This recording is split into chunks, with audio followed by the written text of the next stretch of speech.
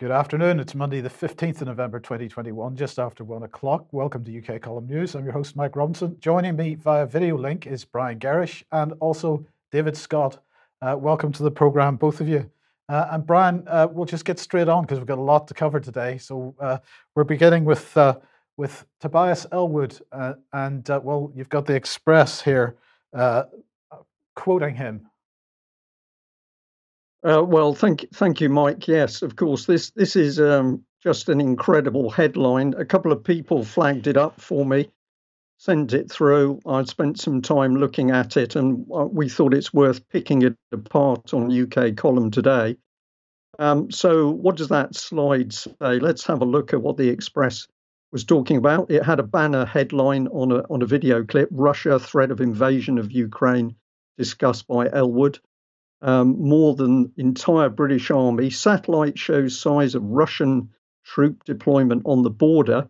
And then embedded as well, we've got to the right of the Express webpage, we've got a little insert there. It says, Poland prepares for attack tonight. Fears of major assault as thousands gathered. So if we're to believe the Express, and I encourage people not to, we're being told that tonight World War III is starting, but here we are, we're all at home. Government in UK doesn't seem bothered. Just incredible hype in this article.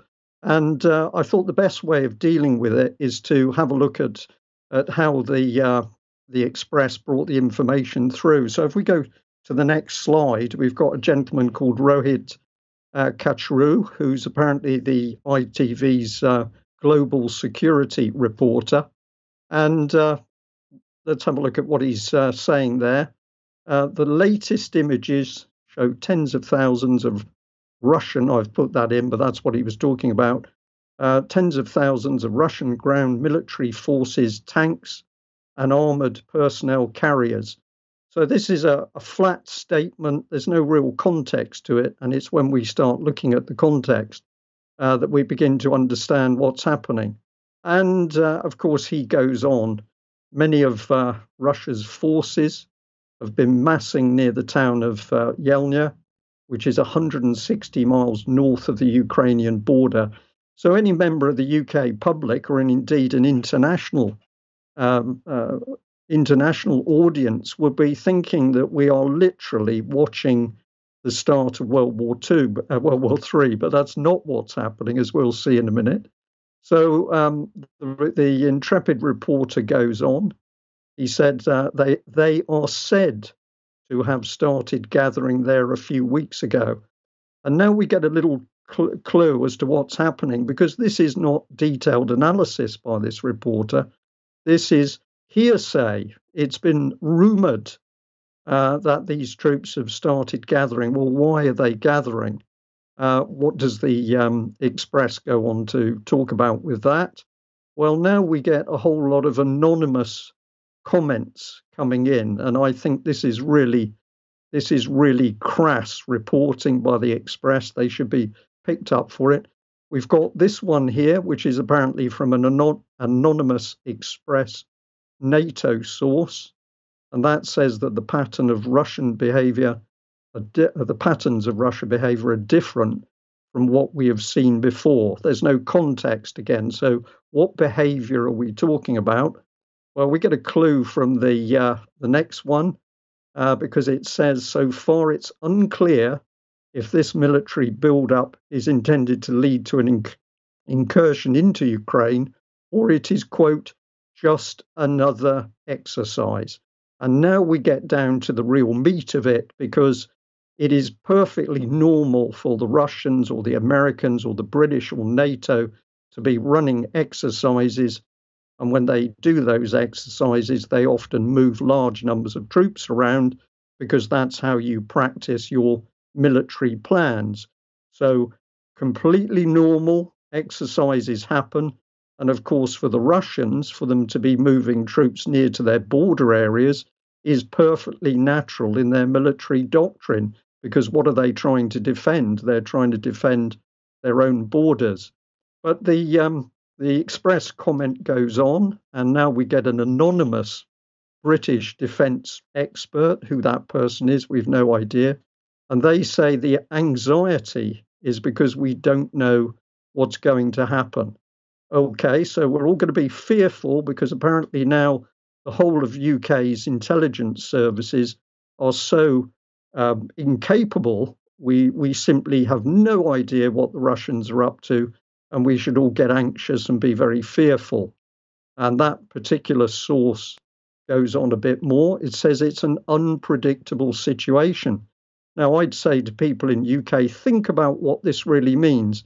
If it is truly unpredictable, why are we wasting our time with our intelligence services because they can't predict what Russia is going to do? And if it's a completely unpredictable situation, it's pointless reporting on it. Well, of course, this is not the case. What we're seeing is a large Russian exercise, which is being hyped up to suit the agenda. And this is what Tobias Ellwood is really doing, to make the UK population fearful. So it went on with some US officials. This one was earlier this week. US officials shared with European allies their fears of a potential Russian troop invasion. So we don't know who said this, but now we're back on the rhetoric. We've got a military exercise going on, but this is now turned into the public should be anxious, an invasion is going to start. We can't predict what they're doing. I'm going to come back to you, Mike, before I do the next section and say this is just incredible propaganda coming out through the Express and Tobias Ellwood. Well, I think that's absolutely right, Brian. I think if there is any real fear, I know people in the northeast of Poland. They are actually, because they're right on the front line, as it were. They're particularly fearful of what is coming because the Polish government, frankly, is doing everything that it can to create a situation. This has been building up for many, many years between Poland and Belarus, and if there is any actual what's the term? If there's any actual activity between the Polish and the Belarusians, it doesn't mean that the Russians are just going to wade in, despite the fact that they ran their exercise last week. It's much more likely that. I think we're going to come on to the British Army and what it's been doing in Poland over the last couple of days. But of course, we've also got to remember that the United States has been there for a couple of years now, effectively as an occupying power in northeast Poland and Lithuania and Latvia as well. So this is. Sorry, I was just going to say this. What's going on at the moment can't be separated from everything that we've seen out of the British government over the last 5-6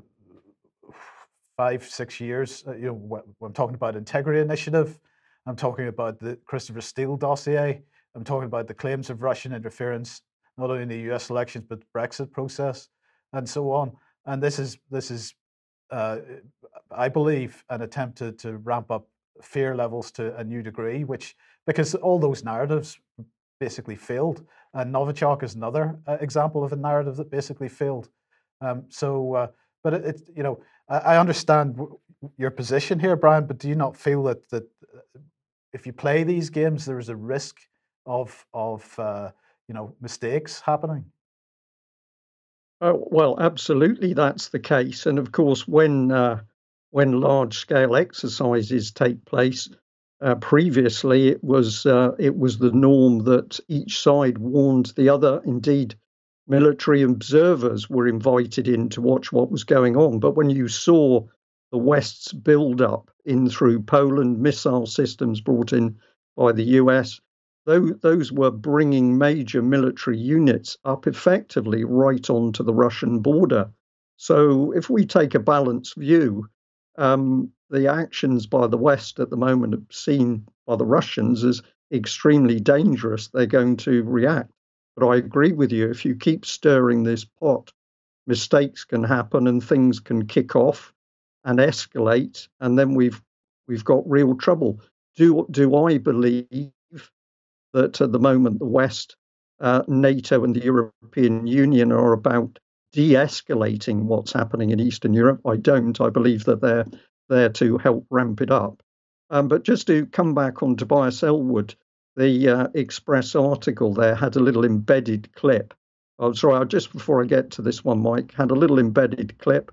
And in the interview with BBC Radio 4, the interviewer said to Tobias Ellwood, well, this is really a kick in the pants for the West by the US, saying, pay attention to what Russia is up to.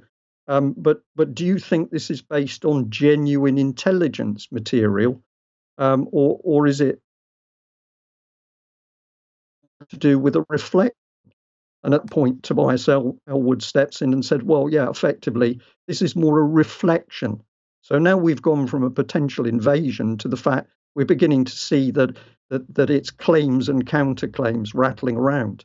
Okay, let's move on to that next slide then, because I've come back and labelled it differently, because we're saying that the Russian troop movement was more than the entire British army.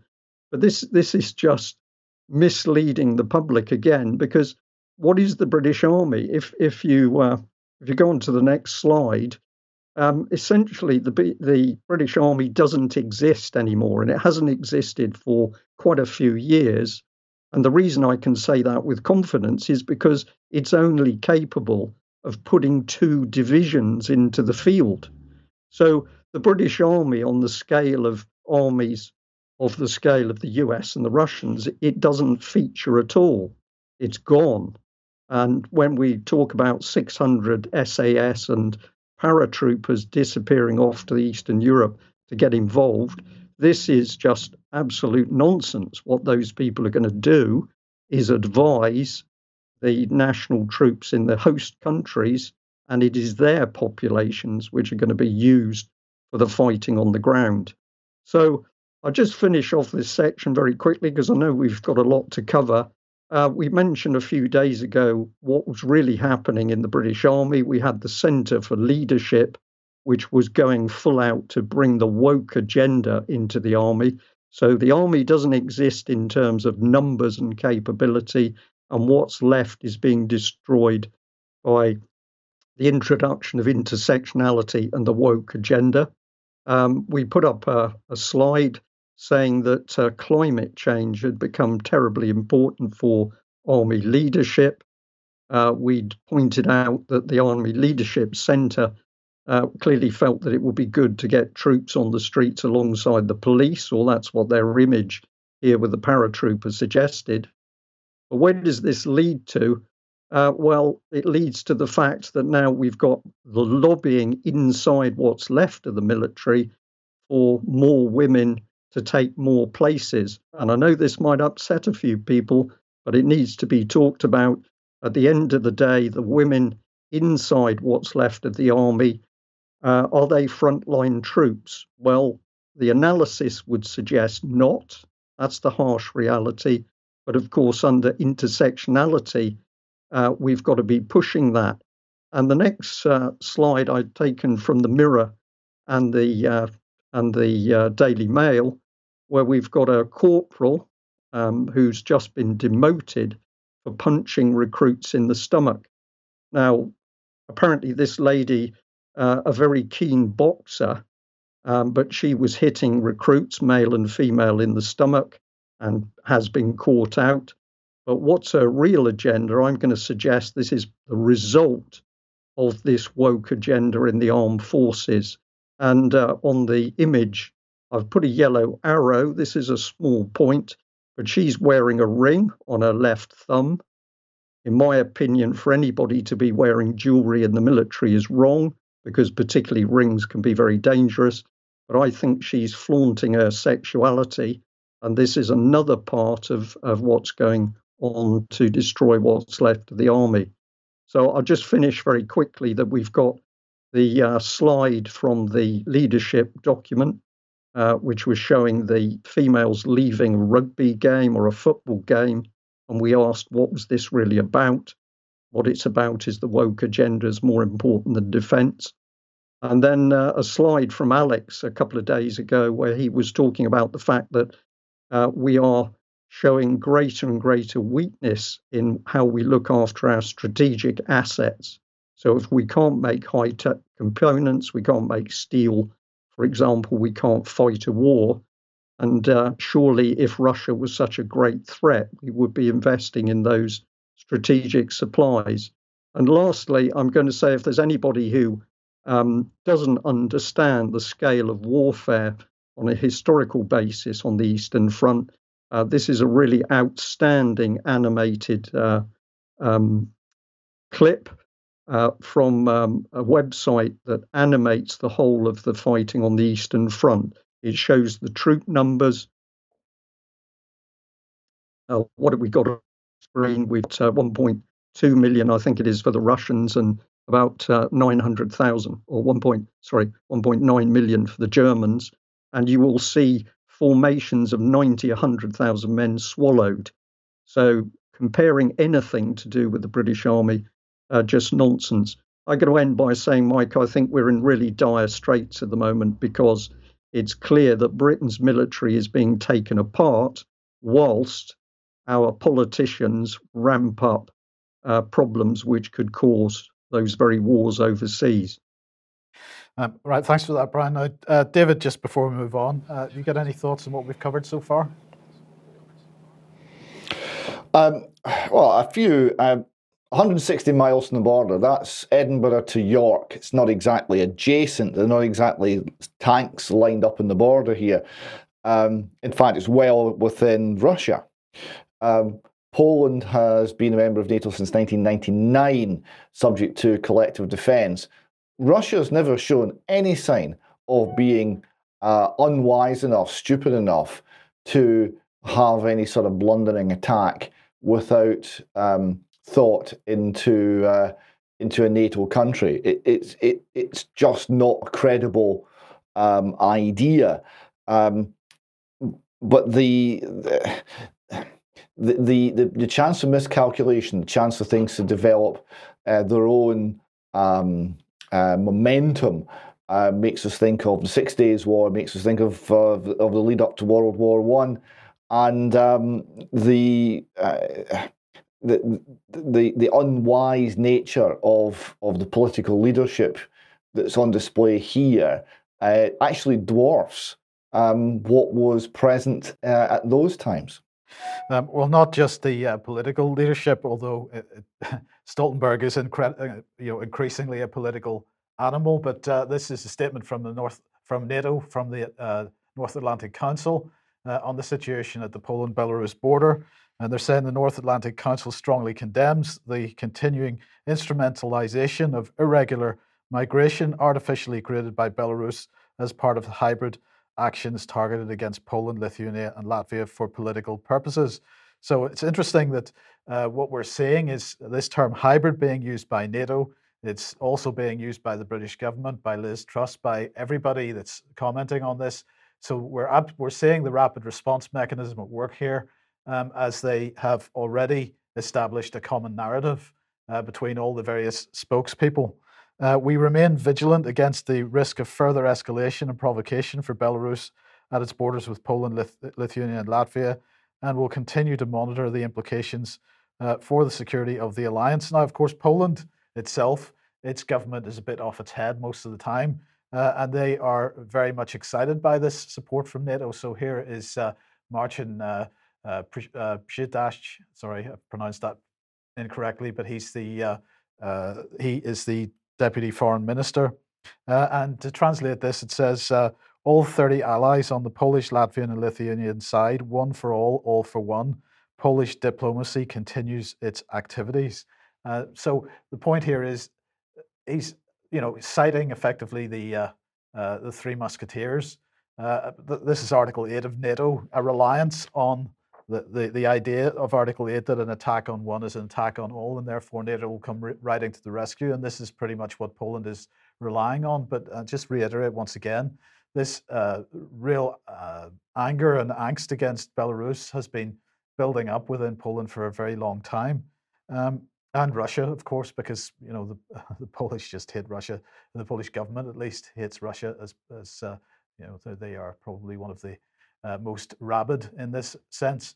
But look, we have to rely on the wonderful Liz Truss, our very own Foreign Secretary, to give us the British view. So here's her article in the Telegraph, and it's called "We Must Stand Together for Freedom and Democracy." And we'll try not to laugh as we run very quickly through what she has to say here. We believe in freedom and democracy. Does anybody here believe that the British government believes in freedom and democracy? I don't think so. But anyway, freedom-loving societies are not just the best place to live. They are the most successful, she said. But look what's happening in Belarus. The escalating standoff at the Polish border marks the latest step by the Lukashenko regime to undermine regional security. He's using desperate migrants as pawns in his bid to create instability and cling on to power, regardless of the human cost. The United Kingdom will not look away. We'll stand with our allies in the region who are on the frontier of freedom, because that's the frontier of freedom. Just make no mistake about that. That's why we're proud to be the first European country to assist Poland by agreeing to send a small team of personnel to provide engineering support to ease pressure at the border. In the same way, we were the first European country to put sanctions on the Lukashenko regime, targeting over 100 individuals and organizations with measures including asset freezes and travel bans. At the NATO Foreign Ministers Summit in Riga in a few weeks' time, we'll put forward new proposals to challenge the 21st century methods of aggression being used by those who threaten our freedoms, economies, and democracies. Together with our friends and allies, we can build a network of liberty, working to repel these malign actors to ensure freedom-loving people can live in peace. So that's what her position was. In the meantime, what was Putin's position? Well, he was pretty clear about it. It's important to remember where the migration crisis came from. Is it Belarus that, well, this is a bad translation, I suspect. I don't think it was discovered such problems. I think it's caused such problems is more appropriate. And he went on, this was an interview he was given to Russian television yesterday. And he went on to talk about the fact that really it was Western countries, Britain, the United States, and other European countries that caused this problem through their interventions in the Middle East in the first place. He went on to say, no, there are reasons that were created by Western countries themselves, including European countries. They're both of military and economic nature. I want everyone to know that we have nothing to do with it. So he's absolutely clear, Brian, on this. And I think it's a fair point. I mean, it's only the British and Western powers that are really making any kind of allegation and it has no basis.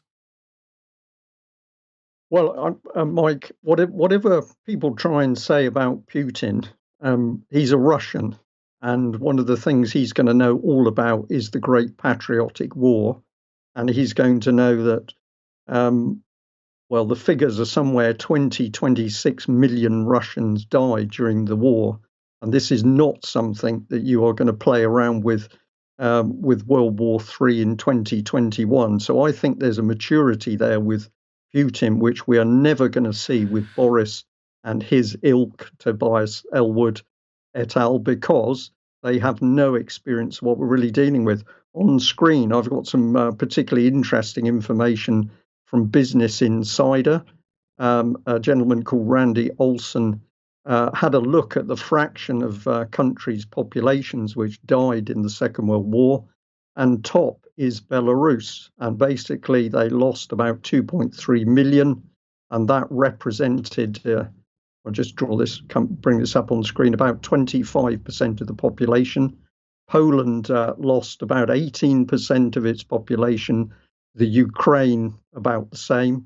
So Poland, you're talking about 5.8 million deaths, Ukraine 6.8 million, and the rest of USSR is labelled 16.8 million. Where's France? 550,000, UK 450,000, United States 420,000. So if we look in really calculated terms at the deaths from the Second World War, the West doesn't even figure on the scale. And in my view, this is why Putin is not playing games, because he knows exactly what the real result of more trouble would be. So who's causing the trouble at the moment? Do we trust the British government? I certainly don't, and I haven't for a great many years. Do I trust the Biden administration? No.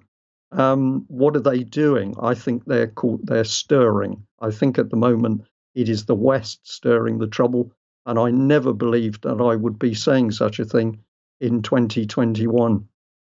Indeed. Okay, let's move on then to COP 26. Now, of course, it's finished, and well, what a success it wasn't.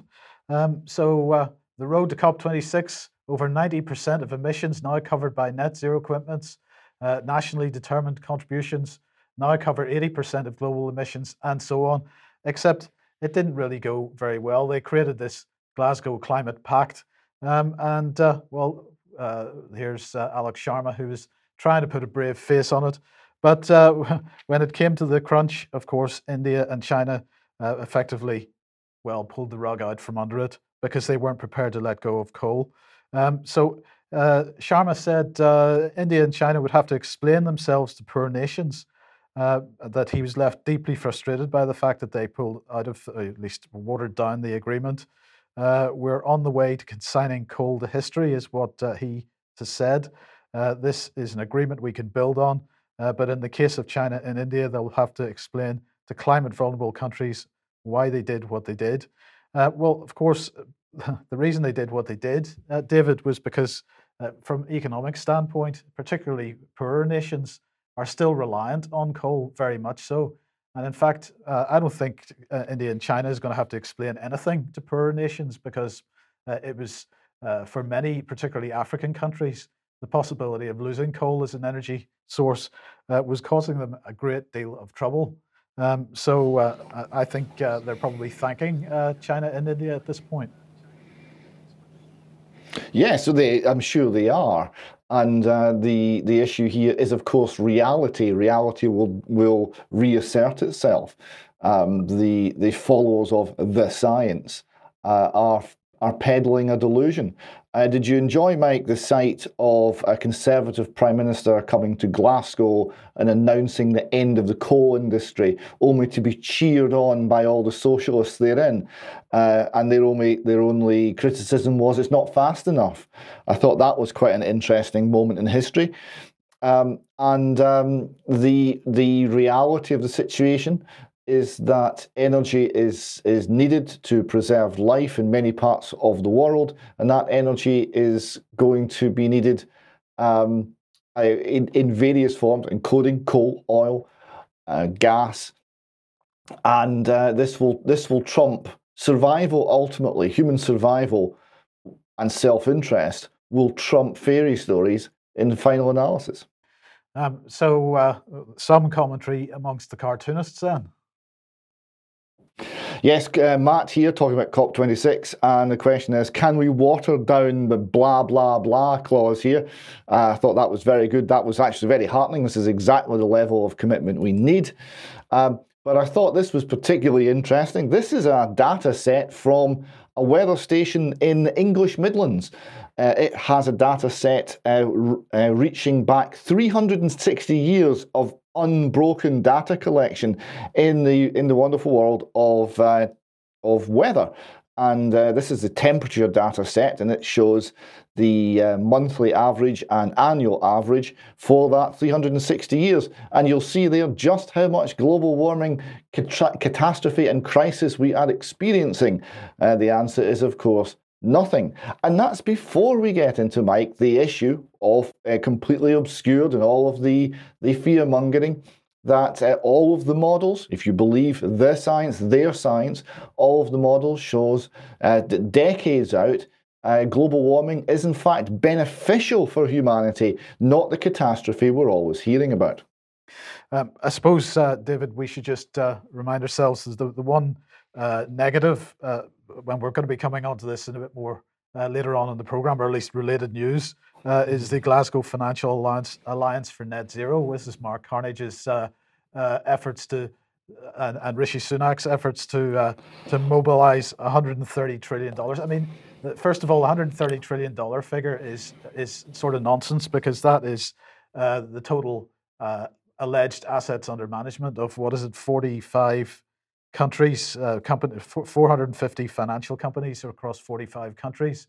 So, it's a bit pie in the sky in a sense, but actually there's a policy that runs behind that, which is less endearing. The policy is threatening. The policy is totalitarian and deeply sinister.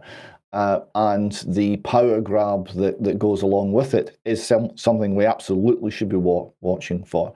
It's simply a bit of a relief that in this particular occasion, at this time, the lies have not really gained sufficient traction to immediately make all of our lives more miserable. There is one success, however, and I often criticise her and I often say she's intellectually incapable, but there's been one outstanding success of COP26, and that is Nicola Sturgeon.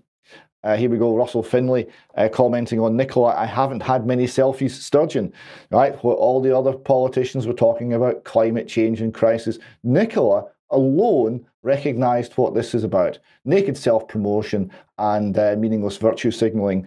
And didn't she do well? It looks highly impressive. Have we any idea what the total selfie count is? No one can count. It's still been added up. It is very substantial. The selfies just kept coming. She has several photographers following around, plus her own selfie stick, and the selfies seem almost without end.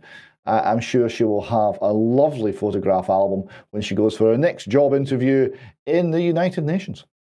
Okay, thank you for that, David. Okay, if you like what the UK Column does and you would like to support us, then please head over to ukcolumn.org/community, and there are options to help us out there. If you're watching the program for free, then we do need your support. So if you could join us, that would be fantastic. Please share our material on the various platforms as you find it. Continuing reminder that UK Column hoodies are still available on the UK Column shop. So thank you very much for everybody that has got hold of one of those. Brian, David Noakes, it's now up to £21,471. Well, I've got to say it's not. It's now up to 22,000 because it's been moving this morning. This is absolutely fantastic. Thank you very much to everybody who's donated. And I'll just say that in the last few days, I've been able to speak to David Noakes' son, Andrew. And we just did a little 17-minute clip with Andrew talking about his father and his father's situation in prison and the background to the fundraiser. We've got a short clip from that little interview, I think, here ready to go. Well, good evening to all our UK Column viewers. I'm delighted to be joined this evening by Andrew Noakes. Andrew is the son of David Noakes, and of course, people who are watching and listening to the UK Column on a regular basis will know that we have been strongly supporting a fundraiser for David Noakes, and this is to raise money to pay for legal fees in order to help his situation in France. So, Andrew, a very big thank you for agreeing to come and speak tonight. Oh, thank you very much, Brian. Thank you very much for everything you're doing for my dad. It's been incredible. Thank you for the support. Well, that's a pleasure. And of course, we've got to say it's not us, it's all the good people that have actually contributed to that GoFundMe page. And we'll come on to that a bit in a minute. David is having a very rough time in prison. How does he view the charges against him? What's going through his head at the moment? He's very proactive and he is a fighter. He's trying his best to put together a coherent case with his lawyer. But he does get demotivated because of the situation, because of the stress he's under. So he is trying his best at the moment, but it's been very difficult for him. Yeah, very difficult. And the last time I had communication with his brother Peter said to me that David was particularly suffering because he'd learned that there were now further charges being put against him, which were coming out of Switzerland. So we've had the double jeopardy issue between UK and France, and now we've got another country, Switzerland, jumping on the bandwagon, seemingly wanting to, to bring him before a court for the same issues that he's already been tried for in UK and France. But have I got that correct? Yeah, there's some truth to that. It's like double jeopardy. Each time it's slightly different, the charge, but it's really very similar. And he has already served his time in the UK. He's already served time for the crime, and now he's been extradited to France and the pending extradition to Switzerland. And the question is for him, when will it end? So very clearly put by Andrew. We cover other things about his prison conditions, etc. And the full clip will be up on the UK column website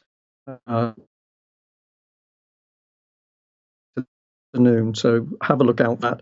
And if you're supporting David Scott, please share this so that we can reach that 50k total, which he needs. David Noakes, Brian. Okay, sorry, David Noakes needs. Yeah. Yes, and, go ahead. Just moving on. We've got the video up of part 2 of Christine Cotton. Christine is the French biostatistician who's been analysing the US VAERS vaccine adverse reaction data. This, I think, is a very important interview. But if you haven't watched part 1, please watch that first. And then also the second interview we've now got up is the interview with independent undertaker John O'Looney, who's talking about the so-called COVID-19 pandemic and deaths related to that, and particularly the deaths of elderly people. Serious subject, but we need to talk about it. Okay, thank you for that. Now, let's see where we are. The JCVI has released a statement on boosters and the second jabs for 16 and 17-year-olds. So the Joint Committee on Vaccination and Immunisation has advised that, in addition to those aged over 50 years and at higher risk from coronavirus, all adults aged 40 to 49 should be offered an mRNA booster 6 months after the second dose, irrespective of the vaccines given for the first and second doses. Following 2 doses of the vaccine, as yet, there's no robust evidence, they went on to say, of a decline in protection against severe COVID-19, brackets hospitalization and deaths, in those aged under 40. The JCVI will continue to closely review all available data to develop further advice in due course. So the JCVI is therefore also advising that all 16 to 17-year-olds who are not in an at-risk group should be offered a second dose of the Pfizer vaccine. The second vaccine dose should be given 12 weeks or more following the first vaccine dose. And this is what Professor Y. Shen Lim had to say. He's from the JCVI. Booster vaccine doses in more vulnerable adults. That's the wrong quote, so I apologize for that. But anyway, June Rain had something to say. We welcome today's announcement by the JCVI on the extension of the booster campaign to 40 to 49-year-olds. This further strengthens our ability to ensure people that are protected against COVID-19 and saves lives. Our safety monitoring to date shows that COVID-19 vaccines continue to have a positive safety profile for the majority of people. She doesn't say what size of majority, but for the majority of people. We have continued to carefully scrutinize all the data we have available to us, and our robust surveillance program includes monitoring all suspected reactions for adolescents as well as adults. Just briefly, Brian, do you think that's an accurate statement? Well, it's accurate in that it's usual inaccuracies. What is disgraceful about the MHRA? Remember, they're the people that have put David Noakes in prison for trying to help people with cancer. But what is disgraceful about the MHRA and June Rain is that she keeps telling us what work they're doing to look at this data, but absolutely nothing has been published for the public showing the results. So we have well over 1 million adverse effects. We've got 1,700 plus deaths. When you say, where is the evidence showing what the relationship of these adverse effects and the deaths is with the reality, are these vaccine adverse effects? There's no data given at all. So we're just given a smokescreen to fob off the public whilst they are hoovering up vaccine adverse reaction data via the yellow card system. It's so cynical and callous, Mike, it's unbelievable. This lady is also on record as saying that every death which is recorded under the yellow card system is investigated. But we know for a fact from the relatives of people who've died with an adverse reaction that the MHRA has done no investigation. So she's either not telling the truth, she's lying, or she's misinformed, or she's being deceived by her own organisation, and she's incompetent because she's running an organisation where she doesn't know what's going on. I'd like to see this lady brought in front of a public inquiry, and not in 6 months' time, tomorrow. Yes. Well, with regard to vaccination of 16, 17-year-olds, the expert working group of the Commission on Human Medicines, she says, has confirmed that reports of suspected myocarditis, that brackets heart inflammation, following COVID-19 vaccines are extremely rare, and the balance of risks and benefits overall remains favourable. So that's all right then, David? Well, it would be if they could answer our question, repeatedly asked of them, to show us the risk assessment. But apparently it doesn't exist, or if it exists, it's secret. Did I correctly understand what she said there? Did June Rain just say that for up to 49% of people, the COVID vaccine has a negative safety profile? Well, that's what I say. She didn't specify the size of the majority, so indeed it could be up to 49%. That's correct. Yes.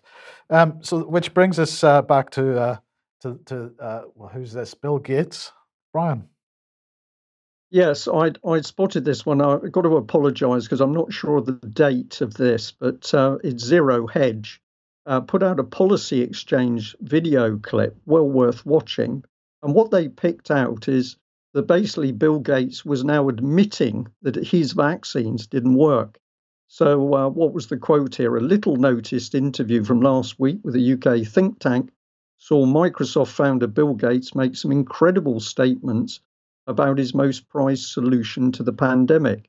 Quote, "We didn't have vaccines that block transmission," said Gates, contradicting previous interviews in which he claimed the shots significantly block transmission. Quote, "We got vaccines that help you with your health, but they only slightly reduce the transmission," unquote. And then it goes on to say, or Zero Hedge says, the vast majority of the interview involves Gates demanding totalitarian solutions to bad weather, which he refers to as climate change. And so Zero Hedge really saying we just don't know what to make of it. Here is this man who's done a complete about-face as to what these vaccines are doing and what they're about. And Mike, I just come back. People need to understand that June Rain at the moment is continuing to pump out the propaganda from the pharmaceutical industries and Bill Gates. And there needs to be a lot of questions asked about the relationship between the regulators and the safety regulators, MHRA, and Mr. Gates and his foundation itself. There is something very, very nasty going on in the background. Yes, indeed. So, David, let's come to Professor Bridle then. Yes, so this is Professor Bridle from Canadian University. He's a viral immunologist and has been speaking out about the facts of COVID-19 and the vaccination program. And the facts are extremely interesting. A recent study came out looking at 68 different countries, and they plotted on a graph the case rate for COVID-19 and the vaccination rate in the country. And the more vaccinated the country is, the more problems they're having with COVID-19. So these people have the vaccine. Yeah, remember, all the antibody titers they're showing, that's in the blood. But these people, on average, are quite poorly protected in their upper airways. And it's not the virus that's deep down the alveoli that gets transmitted to other people. because of the dead airspace when we exhale. It's the viral particles that are in the upper airways. So that's why the vaccinated can spread this just as efficiently as somebody who's completely unprotected.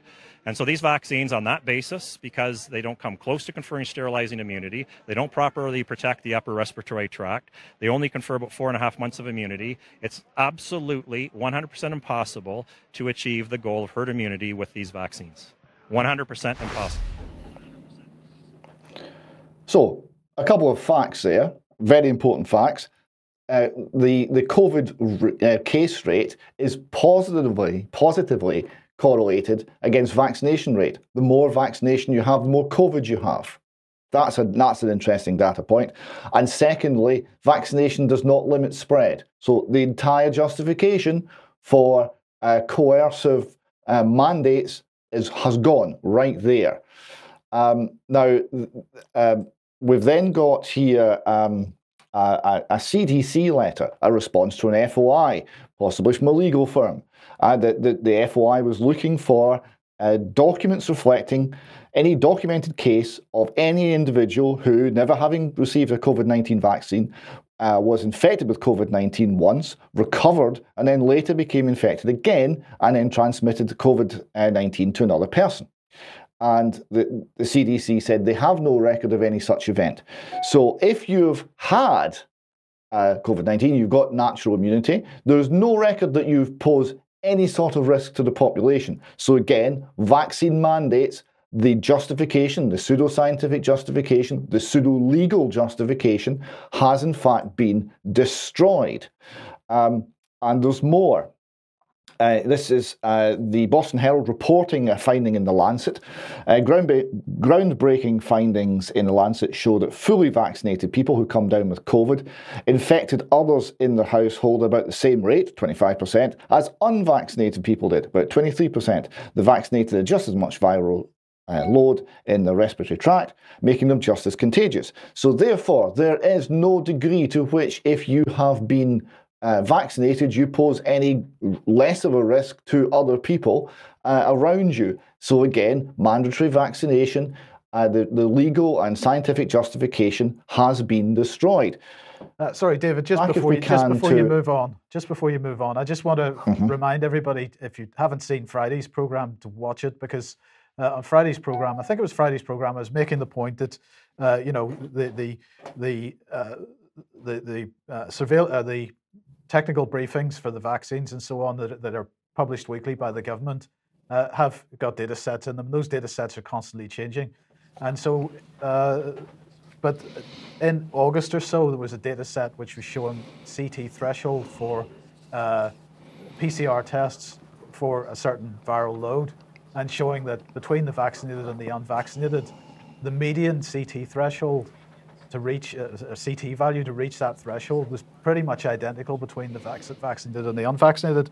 So the fact that absolutely echoes what this Lancet story is saying, and that again completely demolishes any requirement for mandatory vaccination or any justification for it. Utterly, the scientific and legal justification has been removed, demolished. It's a smoking ruin. But it gets worse. There are other concerns now coming to the fore. So if we go back to Professor Bridle, this is an issue he's raising. First, this is the first time I've heard it raised, a very important safety concern. So what I will say is, what I've seen way too much of, and it does cause me very serious concern, is we're seeing people who had cancers that were in remission or that were being well controlled, and their cancers have gone completely out of control after getting the vaccine. And what we do know with the vaccine causes at least a temporary drop in T cell numbers, and those T cells are part of our immune system, and they're the critical weapons that our immune system has to fight off cancerous cells. So there's a potential mechanism there, and all I can say is I've had people contact me with way too many of these reports for me to feel comfortable. I do feel that's probably, I would say, my newest major safety concern, and it's also the one that is going to be by far the most underreported in any adverse event database, because if somebody's had a cancer before the vaccine, there's no way public health officials will ever link it to the vaccine. But what we're seeing is oncology teams that had pushed the cancers into remission or were keeping them well controlled can no longer control them after the vaccine.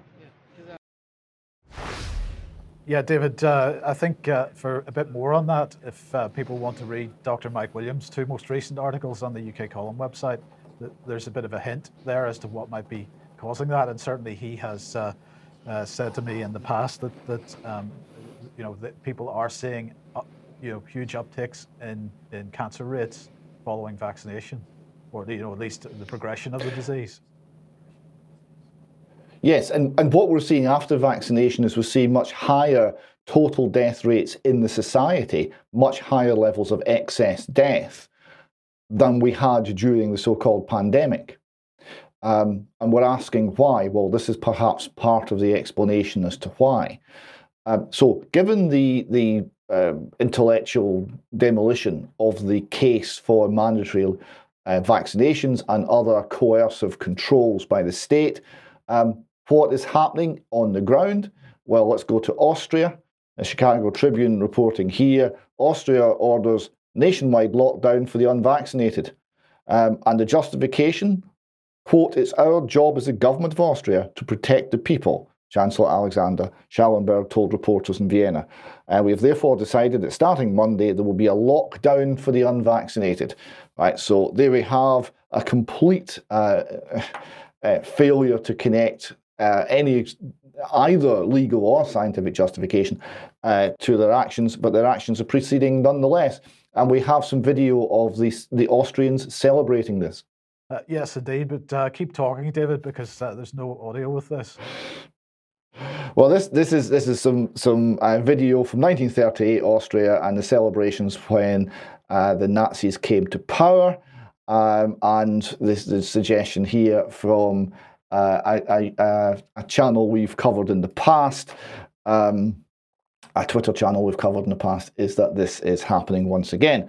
And we've covered also the tendency for celebrity to be used to push the fear and to push the division of society into us and them, vaccinated and unvaccinated.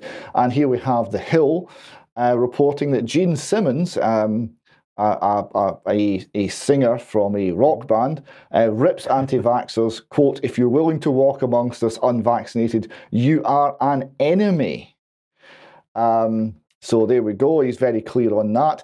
But the same man, just a little while ago, also said, I think celebrities should basically shut their pie holes and do what they do best. Act, sing, tap dance, juggle balls, and do all that kind of stuff. So he managed to debunk himself, which I thought was very nice. And of course, the protest against the mandatory lockdowns, against the passports, against the show me your papers culture is gaining strength all around the world. Austria, Holland, Italy, and this next video is from New Zealand.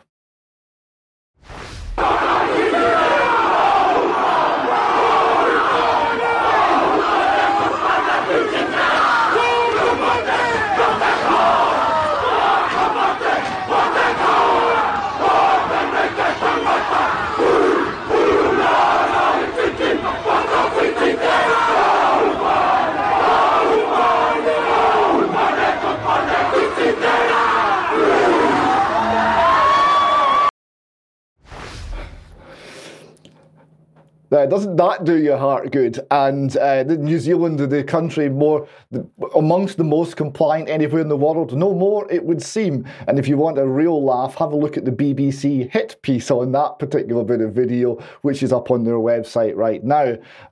So the worm is turning. People are pushing back. They're finding their voice and they're finding strength to resist the tyranny. And Devi Sridhar, government advisor in Scotland, is not happy. She tweets here, "It's been a particularly bumpy work week. I know people are angry about COVID on all different fronts, but don't want to be a punching bag anymore. I didn't cause COVID. I'm not even in charge of much. I'm just an academic trying to explain simply what's happening, that's all. Poor Devi. Do you think Devi, who's the queen of the blockers on Twitter, incidentally, who doesn't listen to any criticism, has been forced to listen to some criticism? She doesn't seem to be liking it very much. Poor Devi. And for more on that story, I point people towards citizen journalists doing the job of corporate journalists. Their piece, Devi Sridhar, Expert or Charlatan. It's very good. Yeah, because David, she absolutely cannot claim to be just giving people information. She's been driving the policy. She was the policy. Nicola wouldn't do anything without Devi's say-so. Devi was going in the mainstream media and telling us all where we could go, what we could do. She was making political statements about what the English could do and how it was all the English fault.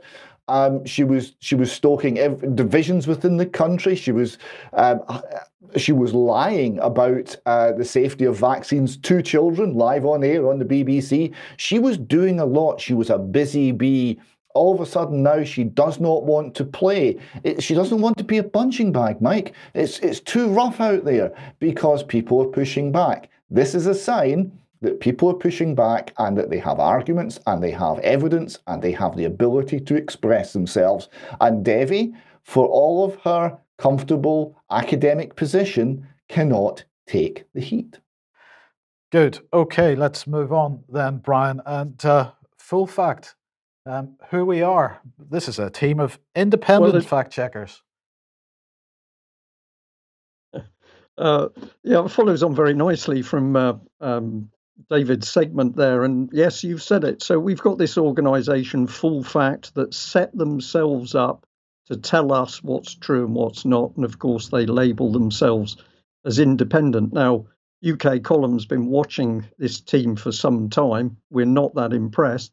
But I was a little bit stunned to discover, as we start to get suspicious of the accuracy of ONS statistics, and we've said live, we previously had held ONS in high regard. They seem to do a good job. Their statistics could be trusted. And over more recent months, we're now starting to see more of a government policy line coming in than true ONS statistics. But I was fascinated to just discover this on the Full Fact website. Let's bring in this particular page.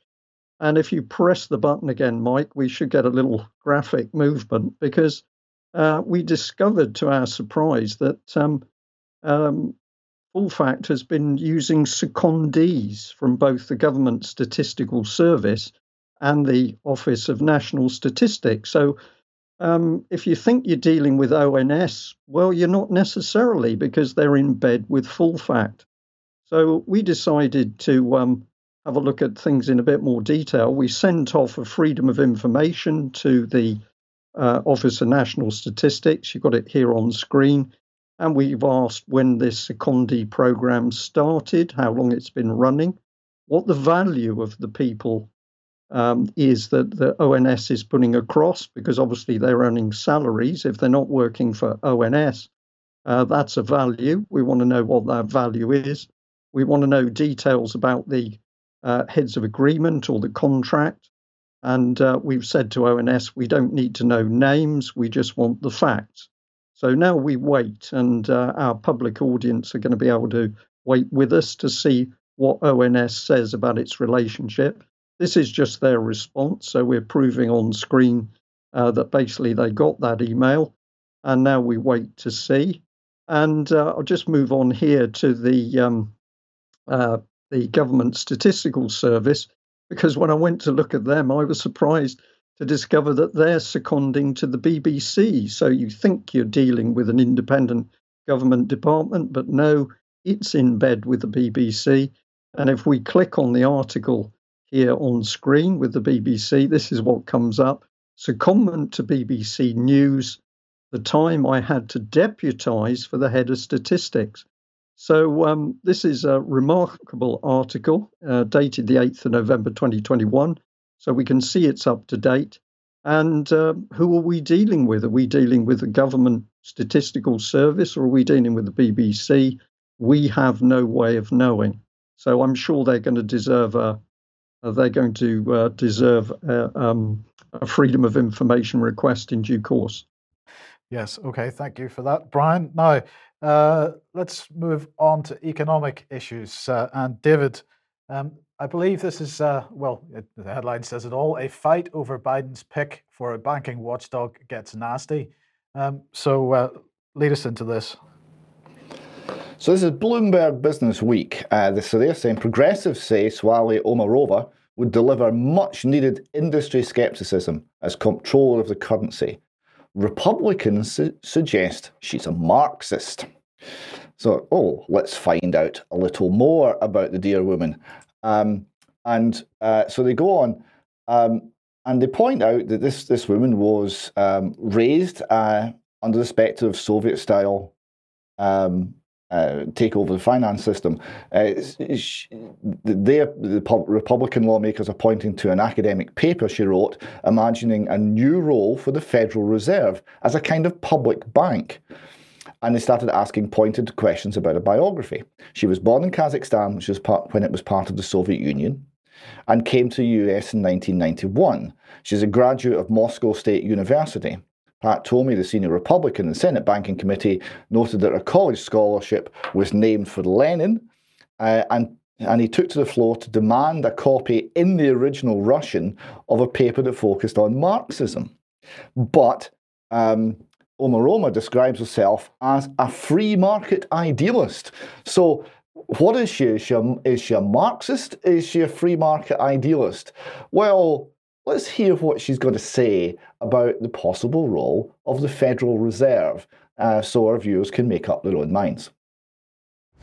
Kind of trying to run with that ball and see how we can push the idea of creating Fed accounts, digital dollar deposit accounts that would be universally available to everybody at the Fed, to kind of push it a little bit to the limit and to imagine what would it be like if instead of being just a public option for deposit banking, this would be actually the full transition. In other words, there will be no more private bank deposit accounts, and all of the deposit accounts will be held directly at the Fed.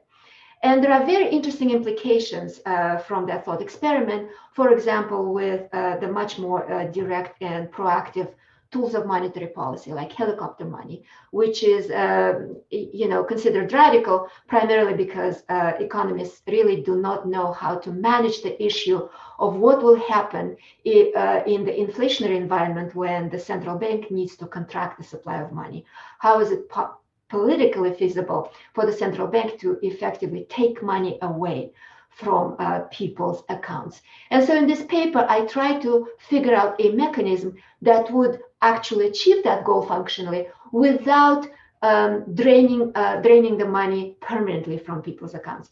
And we'll see if it works, if it doesn't. But David, 2 points there. The first point is, this is central bank digital currency. This is exactly what the central banks are talking about. This is being driven by all the central banks, including the Federal Reserve Bank, through its mouthpiece, the Bank for International Settlements. So if there's an accusation that this is communist policy and she's come from Russia and is a communist, where does that allegation end? It certainly doesn't end with her. Oh no, a very good point. But the mod on is just a thought experiment. You understand? Digital money on deposit at the central bank, and the central bank, when it wants to stimulate the economy, will give you money, helicopter money, have some free money. And when it wants to contain inflation, your money will mysteriously and suddenly disappear. That's the nature. That's the solution to how you get past the zero bound in interest rates. That's the solution for controlling the economy in the next phase. It's all based on digital money. It's all based on digital central bank money. And you're quite right, Mike. This is not just going to be this one particular individual, but she was kind enough to write a paper on it and talk about it. So we know a little more. Which brings us to a cartoon. Right, so we've got a couple of cartoons here. This I like this. So Bart Simpson is looking disconsolate, and he says, "This is the worst inflation I've seen in my life." And then Joe Biden's correcting him, "This is the worst inflation you've seen in your life so far." So I thought that was very good. And here, for those who like to resist Marxists, here we have a piece of artillery labelled the Austrian School, being loaded by a man labelled Ludwig von Mises, and the ammunition is called the calculation problem. And he takes aim at Marx and he blows him away. And if anyone doesn't know what that's all about, then please look at our Magic Money Tree series, which is up on the main website and will be added to shortly. So just very briefly, I want to get your thoughts on this. This is from the Progressive Farmer website. They're talking about rising fertilizer prices. And of course, this is feeding into food prices. I'm not going to go into any detail here. I just want to show the graph. So here is the graph, David. And the green line is 2020. The purple line is 2019. And the red line is 2021. And I think, this it's actually not funny, is it? No, it's disastrous for people. I mean, this is that graph. I mean, I'm sorry I laugh because it's funny in that it gives lie to everything that the central bankers are trying to persuade us of.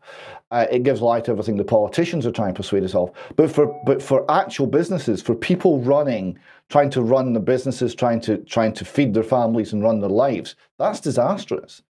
We're seeing failures of large companies in the agricultural sector in Scotland now, and the failures have knock-on effects, huge knock-on effects, because it'll take out other companies and other companies and other companies. This is the way it's going to go.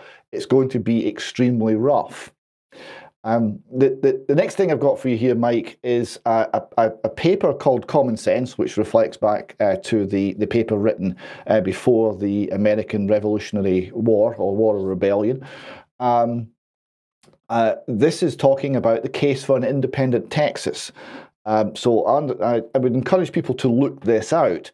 It's very interesting where this is going. They talk about two Americas. They said there are now two Americas, each with a distinct ethical system, news sources and versions of American history. In a free and tolerant society, two separate nations could coexist, as the bumper sticker implores. But the modern United States is not free and certainly not tolerant. The two Americas hate each other with a growing passion, and if unchecked, that hatred will soon escalate into widespread violence. And they're then suggesting that Texas should secede. And it's interesting as to the reasons, the reasoning, the problems that they see. Number one, the money. Right? The money supply has been hugely escalated. So this is devaluing, debasing the currency. Item number two, the debt. The debt has gone stratospheric in recent years. So the debt has become completely unsustainable. And then they're talking about other problems. It goes into health, education. And then they point at the solution being their constitution, which says all political power is inherent in the people, and all free governments are founded on their authority and instituted for the benefit. And they have at all times the unalienable right to alter, reform, or abolish the form of government in such a manner as they may think expedient. And that's written into their constitution. And it's one to watch as these pressures grow in the United States, and in extra time we'll perhaps come back to what significance this has, and similarities and differences when we're looking at Great Britain. Okay, now let's move on then to the Evening Standard, and the headline is Primary School Boys and Girls Wear Skirts to Promote Gender Equality. Yes, so this cropped up last week. So we have here an Edinburgh school, Castleview Primary. It took part in an initiative for the first time on November 4, coined Wear a Skirt to School Day. This is Castleview Primary School. The next slide shows a little extract from their website. So you see the Castleview Primary School is concentrating on joy, kindness, respect, and honesty. And they are pushing, obviously, the completely forgettable acronym FACTS, that means something to do with COVID. and they are obviously compliant with the Scottish Government's policy. This received a very major pushback in Scotland and elsewhere. In the Times, Neil Oliver was writing, no skirting the issue, forcing girls' clothes on boys is not fair. Children need better education standards, not virtue signalling. And he goes on to point out that education standards in Scotland are falling faster than a piano tipped out of a window, and yet rather than focus on giving pupils the skills they need in life, agitators, grifters and troublemakers prefer petty virtue signalling at children's expense. I said it before, I'll say it again, leave the children alone. And he then talks about boys from age 3 and up are being encouraged to take part as usual. It's all about being inclusive, breaking gender stereotypes and promoting equality. If boys had no access to skirts at home, the school would provide them. Implicit in it all was do it or seem to be unkind. So he's identifying the pressure that's actually being brought on the children to comply with this. And Stuart Waiton, writing in Spiked. Now, Stuart Waiton's a Scottish academic, and often a very gallant voice in these areas. He was writing in Spiked how trans ideology took over Scottish schools. Now, Brian managed to predict this. I was discussing this with him last week. He said, "Oh, there will be a Scottish government guide to how to do this. Schools wouldn't do this on their own. They'll be being pushed." He was absolutely right. So the article says the Scottish Government says that even young children must have their chosen gender identity confirmed. So the guidance document is called Supporting Transgender Pupils in Schools. It's a 70-page document. I would encourage people to look that up on the website of the Scottish Government. It's got information on pronouns, on toilets, on every detail you could possibly imagine, and it's all laid down. And Stuart Waiton writing here continues, I recently received a text from a high school teacher noting that the LGBT group of students in her school, aided by an LGBT teacher, is now agitating for all teachers to declare their pronouns and for this to be part of school policy. And he continues, yet parents who raise concerns about this will be fobbed off. The Scottish guidance says that such parents may simply have inaccurate or incomplete information about their own children. Where this is the case, staff are instructed to create situations in which the young person have their views heard, helped by a support plan for the transgender young person. This apparently creates a safe space for transgender young people to be themselves and have their identities respected. The end result of all this for parents is that they are treated as a potential threat to their own children. Indeed, the government believes that concerned parents will often need to be kept in the dark in case their outlook and understanding does not comply with the new ideology. This reality-denying dogma has no place in our schools, he writes. So that's what's happening today in Scottish schools. I was looking ahead to what might be happening soon, because this all comes from queer theory, which is part of critical theory. And this is a view where you subject the mainstream viewpoints to such unrelenting criticism and attack that they crumble under the assault. In the case of queer theory, what's being attacked is the idea of any sort of traditional roles for men and women, the very idea of men and women, the very idea of any sort of nuclear family, the very idea of having a society based on marriage, based on even this just heterosexual relationships. All of that's under attack. So what is queer theory? Where's it going? Well, I found this young lady here called Alan Walker. Her pronouns are they, them. She writes, I am queer and a scholar of criminal justice and social work. She has written a book, non-binary university instructor calls to destigmatize paedophilia. The book's called A Long Dark Shadow. And this was reported in the Washington Examiner. University professor says sexual attraction to minors isn't immoral. A sociology professor at Virginia University says adult sexual attraction towards minors isn't immoral. And this caused the university to release a statement that academic community plays a valuable role in the quest for knowledge. A vital part of this has been willing to consider scientific and other empirical data that may involve controversial issues and perspectives.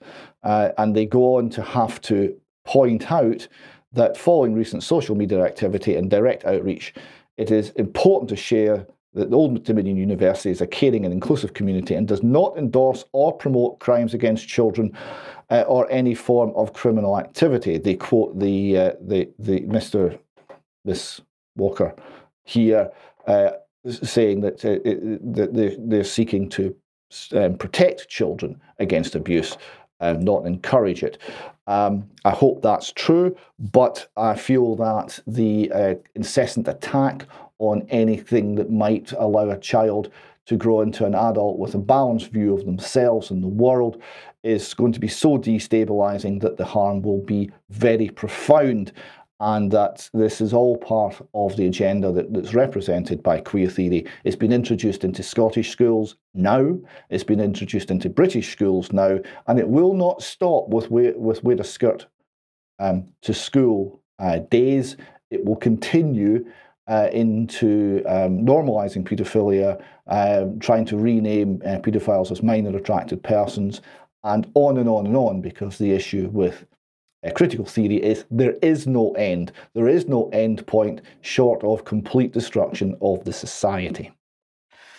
Okay, thank you for that, David. Now, if that's what's going on in schools, Brian, what's going on in the BBC? Well, we've got an interesting agenda, Mike. The Mail here reporting that Fran Unsworth, the boss really of operations in the BBC, has told the LGBT staff in the BBC that they better get used to hearing views they don't like. And this is because there's been a backlash, because the BBC has joined several other companies in backing out of Stonewall's activities. So this is quite interesting that the BBC, that of course has been a bastion of positive support for Stonewall, has suddenly started to backtrack. And if I just give you the second part of this, there's some quotes here from the BBC which are quite interesting. Let me just get those up on screen so I can read them. Along with many other UK employers, the BBC has participated in Stonewall's Diversity Champions programme to support our objective to create a fully inclusive workplace. However, over time, our participation in the programme has led some to question whether the BBC can be impartial when reporting on public policy debates where Stonewall is taking an active role. After careful consideration, we believe it is time to step back from the Diversity Champions programme and will also no longer participate in Stonewall's Workplace Equality Index. So here's the BBC that has been absolutely ramming Stonewall's agenda in the faces of everybody they can get via their licence fee and their broadcasts, and now suddenly they're showing signs of backpedaling. I think this is as a result of the fact the public is waking up to how dirty and vicious this queer theory agenda is, and the fact that ultimately it's pointing at children. And I think the BBC knows that at the moment they're heading into dangerous times. There's a lot of criticism of the BBC. So they're trying to put a brave face on it and say, well, we're clear of this agenda. But that's just my personal opinion. Yeah, okay. Thank you for that. Well, unfortunately, I think we're just about out of time. But David, you had one final piece of video for us. I did. This was taken in on Saturday night in Perth and was... that one. Sorry, beg your pardon. Right. Sorry, I do beg your pardon. There's another one which we'll look at in extra time. This final piece of video we have is a police arrest of a man who is terminally ill. And it shows why the police are being held in increasing lack of respect and are being viewed as simply a threat now by many people who would formerly have supported them. And the issue is that they have given away any any attempt at discernment, at personal responsibility, and they have become an instrument for the following of orders, and those orders are often evil, and they are carried out irrespective of the facts of the case, and they're carried out irrespective of the harm they cause. And what's happening here is a man's been arrested, and as he's on the ground being arrested, he's explaining his case. He's coherent, he's making a good case, he's explaining himself well, and the police around them are simply using his statements to gather evidence of his guilt. It's a very striking piece of video. Sarah, come and tell him. Can you tell him that turn you in? Yeah. I know. He can't. Jasmine. I won't be able to breathe like this. I'm turning you with multiple systematic. We'll stand you up, so just listen to the officers. You're under arrest on This is suspicion of ridiculous. indecent exposure. And I'm mooned a speed camera. I've mooned a speed camera. Okay, well that's a significant statement that you just made to us. Yeah, I'm quite happy to say that because it was one off my bucket list. I've just been diagnosed on the 19th of October with multiple system atrophy. I'm terminally ill. I've got a very short time to live. And it was one off my bucket list. Haven't you ever wanted to moon a speed camera? No, I haven't. No. Well, I did. There is some damage to the door, unfortunately. These are going to It might need fixing. I've got Parkinson's disease, heart failure, stage 3 kidney disease. I'm British asthmatic and I've also got multi-system atrophy. We'll try and get you up, but you've got to listen to the officers. From the front, We'll get that sorted out once we get you up. Ready? 2, 3. Very generous of them helping him up like that. It's a pity he was down there in the first place. Now, I would put it to you, Mike, that even a short time ago, there would not have been a policeman or woman in the United Kingdom who would have conducted themselves in that manner. And now it is standard operating procedure. Yes. Yeah. Brian, final thoughts? I just want to add to that, and the fact that there was, I think it was 6 police officers there holding that man down. 6. Was he violent? It didn't appear so. So for police men and women watching that clip, they should be thoroughly disgusted with their colleagues. And it's no good just watching. They've got to speak out inside the police system, because this change of police behaviour has been engineered. This hasn't come out of nowhere. This is people playing with the policy of how police are trained so that ultimately they can't think straight. Yeah. Okay. That's the end of the program for today. Thank you very much for joining us. Thank you, Brian, and thank you, David. We'll be back for some extra on the main UK column live stream in a few minutes. And otherwise, we'll see you once again, 1 p.m. as usual on Wednesday. See you then. Bye-bye.